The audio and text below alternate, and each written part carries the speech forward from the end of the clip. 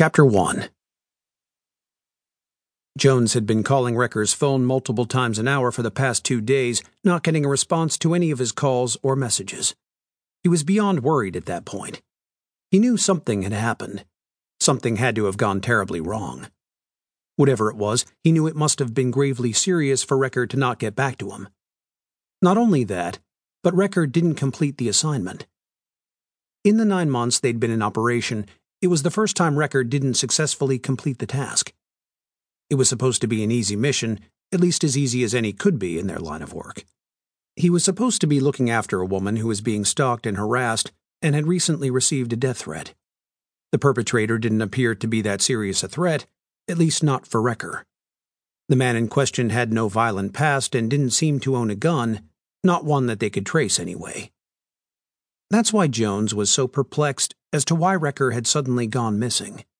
He couldn't find any signs that Recker willingly left town, or had been taken to a hospital, or had been taken to a city morgue. He checked patients recently admitted to hospitals, death notices, and police reports. He hacked every database he could think of that his friend might show up in. But nothing matched Recker's description, or the area he was supposed to be in. It was almost midnight and Jones was close to calling it a night. He glanced at his phone again, thinking if he should give it one more try before shutting everything down for the night. He dialed Recker's number again, growing even more worried with each unanswered ring.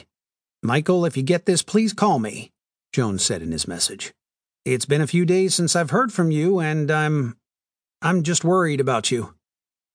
Jones put the phone back in his pocket, knowing his message was likely to go unanswered, just as the previous 20 had. His eyes happened to glance over to Recker's gun cabinet, and a sense of sadness came over him as he started to think about the possible reasons his friend hadn't contacted him. Most of them involved Recker's death. Jones had tried to think positively, and mostly had for the past several days. But now the realization was starting to settle in that Jones had seen him for the last time. Jones shut off the lights and laid on the couch, as he so often did when he was in the middle of a case, so he could get an early start in the morning.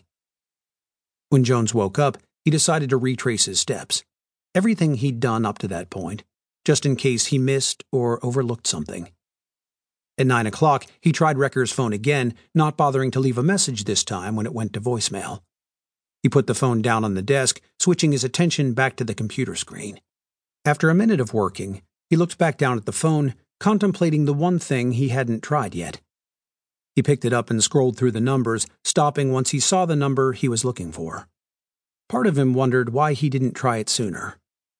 The other part of him said if Recker wasn't there, he'd be worrying another person unnecessarily. Plus, Mia's apartment wasn't anywhere close to where Recker was assigned that night. Despite his concerns, Jones figured he had to try it, as he was desperate and out of ideas. He dialed Hendrick's number, hoping to get something, maybe even a lead he didn't have before. Maybe Recker had spoken to her about something he wasn't privy to. After the 4th ring, Hendricks picked up. "Hello," she said. "Ms. Hendricks, how are you?" Fine. Do I know you?" "Not directly. I was wondering if you could help me with something." "I'm not helping you with anything until I know who you are," Hendricks scoffed. "My name is unimportant," Jones said. "What is important is a mutual friend of ours." "I'm sure we have no mutual friends," she said. Just as she was about to hang up, Jones said, "Michael Recker." "I don't know anyone by that name," she said. "I'm sorry, you must have the wrong number." Hendricks then hung up, not sure what had just happened.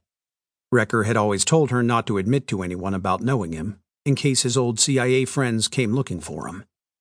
In the event someone did, he instructed her to say that she didn't know him. If they showed her proof, she was to say he used a different name. She was a little scared and shook up by the call, even though she knew the day might, and now had, arrived. A slight grin came over Jones's face, knowing that Recker had taught her well. Though Jones always had his doubts about Recker knowing and trusting her, he always told him she wouldn't be an issue, that she would never give him up.